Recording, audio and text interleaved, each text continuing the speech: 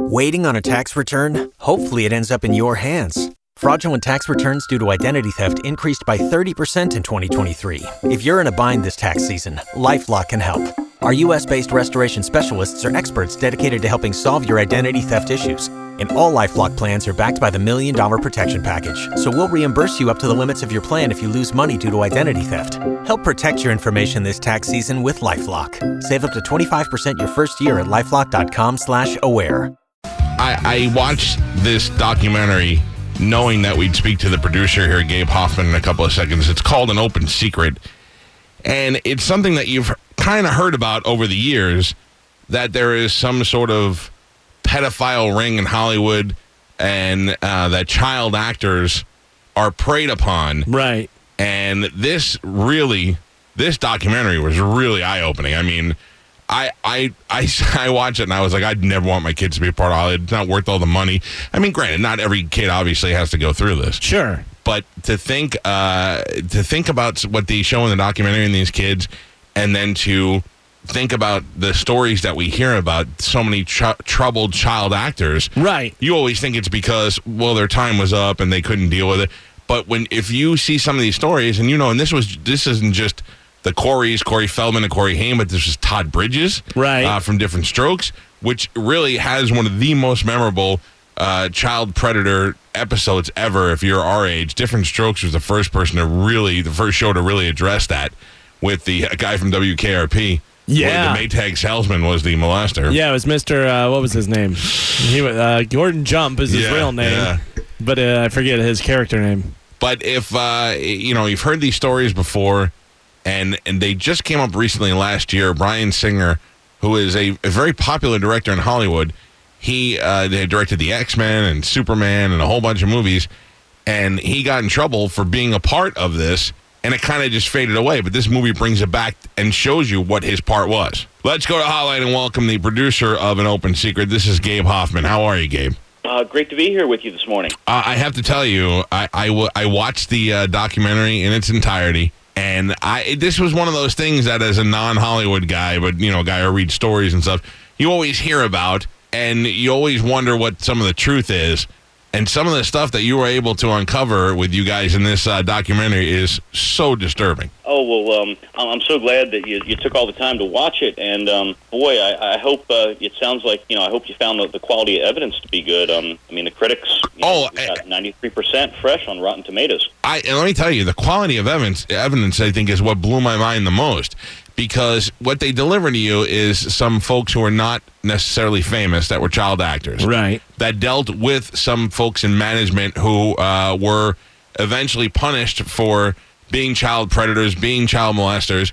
But the thing that blows my mind is that they're able to still continue and work in the industry. Right. I mean, they don't have, like, the same bubble wraps that you do, for example, around a school, like down here in Florida, where you can't get within a certain distance of the building. Brian Peck, convicted. Hey, he was a dialogue coach on anger management just recently. Yeah. He was convicted, and he was a Nickelodeon actor. Oh. Like, my son knew who the guy was. Right. And yet he was still able to work, well, just from TV, but he was still able to work in the industry with kids. Now, he was the case where the actor was a kid who was able to prosecute him and remain anonymous, correct? Yeah, and that's what's hopefully the really important takeaway message from An Open Secret is, look, things are getting better. The survivors, their lives are better at the end than when they were in the situation as a victim, and hopefully they can take that message and be courageous, report it. Life does get better. Yeah, and the thing is that also is that you're helping so many other potential victims by talking about it. I mean, this documentary. Okay, so let me just tell a little bit of the audience. I don't want to. There's the story is told in a very good way, and I don't want to reveal the end of any of it because I don't want to ruin the documentary for anybody. Yeah. But I mean, like, it's not like there's a surprise ending, but I mean, like, you want to follow the story as it goes along. But we all read the story last year, or maybe it was the year before, about X-Men director Bryan Singer, who is an open homosexual, and how he was caught up in some sort of ring of teenage boys, and then it kind of got swept away, and people came out and spoke on his behalf, and then you don't really hear about it anymore.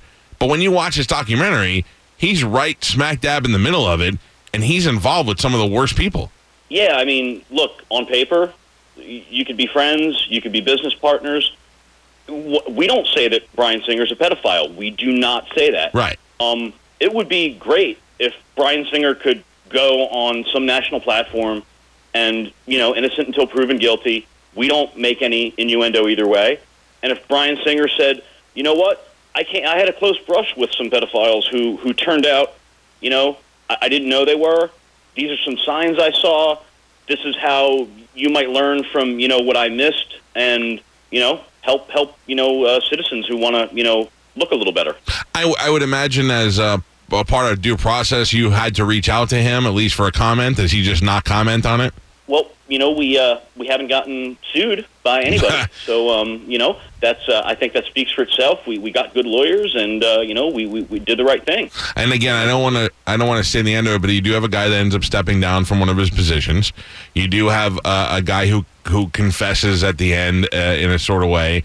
And it was very disturbing, but I think it also opened my eyes to the fact that we look at all these child actors from from the 70s and 80s, and you see them and their troubled lives that they have, and you go, oh, those punks, they couldn't handle celebrity. But then you see Todd Bridges, and you see Corey Feldman, and he talks about Corey Haim, and you wonder how many of those kids actually got into drugs and alcohol to suppress those memories of what they had been through. Right, and how many Corey Haims are there out there who their voices are silenced and you don't hear them anymore? Yeah. Does Corey Feldman talk to you guys at all?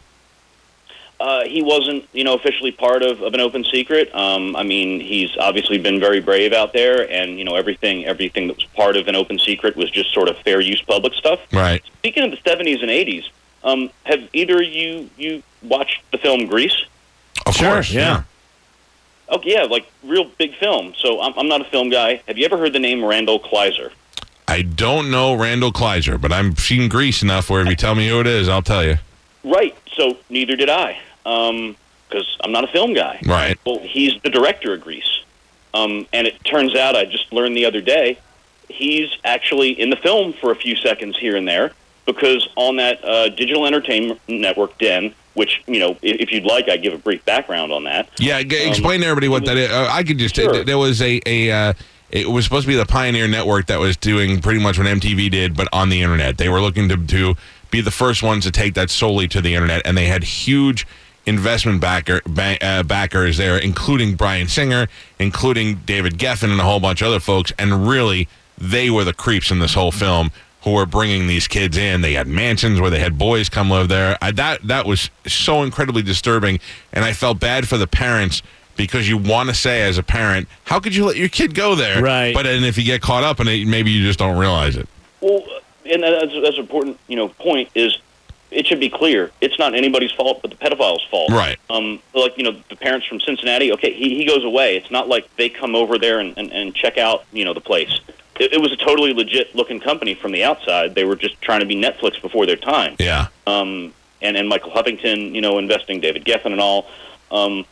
So, yeah, he was the director of one of the TV shows on, Digital Entertainment Network, which didn't get very far. The guy from Grease. Yeah, that's a pretty big come down, isn't it, in your career? Yeah. From Grease to like this little thing that .com bust. Yeah. So he's the director, and you see him in a few scenes. Randall Kleiser. Yeah, we don't say he's a pedophile, but he is in the middle of a lot of them. Yeah, but that was the thing. It's very easy to see. You don't have to say it. You won't get sued because you don't have to say it. But you could pretty much put it out there in black and white and see who was involved and who would know what. I mean, there was way too many naked hot tub parties with guys and boys. Whoa. And yeah, it was really disturbing as a father, as a boy. It was really disturbing to watch.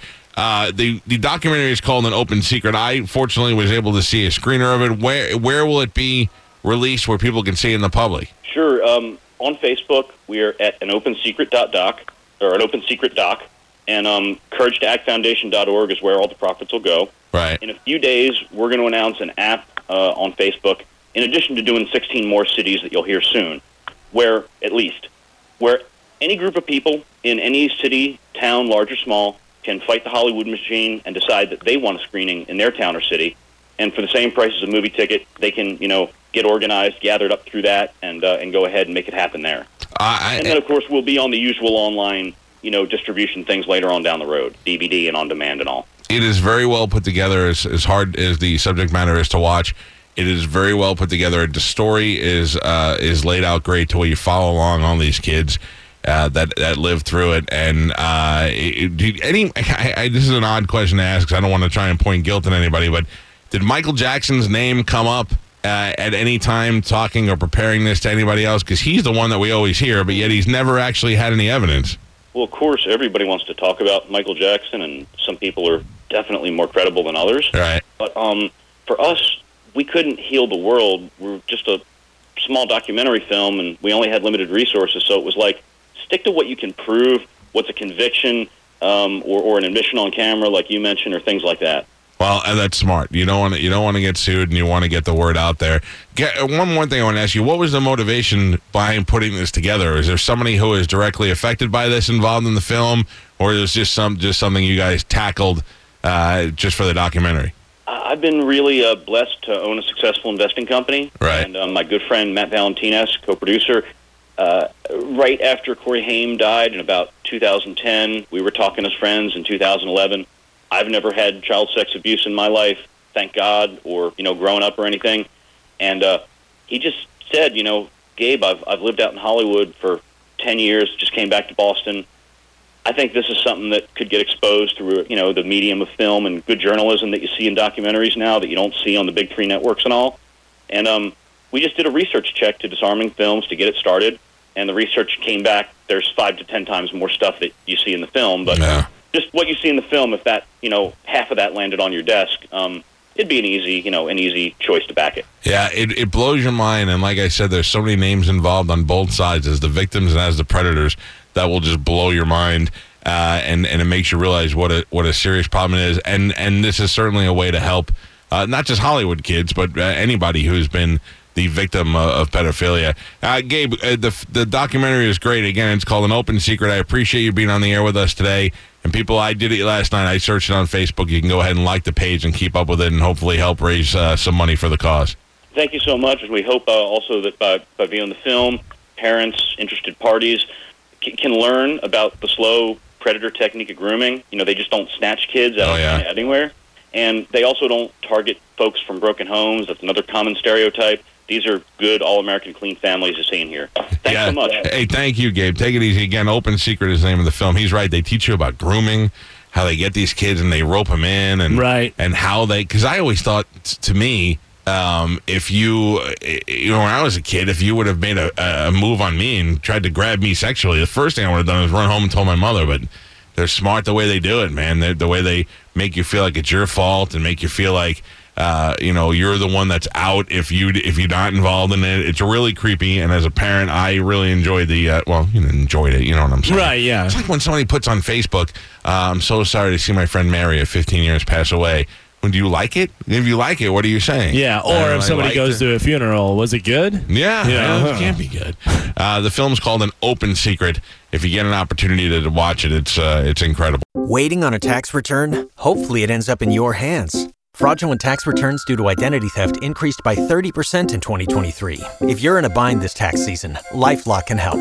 Our U.S.-based restoration specialists are experts dedicated to helping solve your identity theft issues. And all LifeLock plans are backed by the $1 Million Protection Package. So we'll reimburse you up to the limits of your plan if you lose money due to identity theft. Help protect your information this tax season with LifeLock. Save up to 25% your first year at LifeLock.com/aware.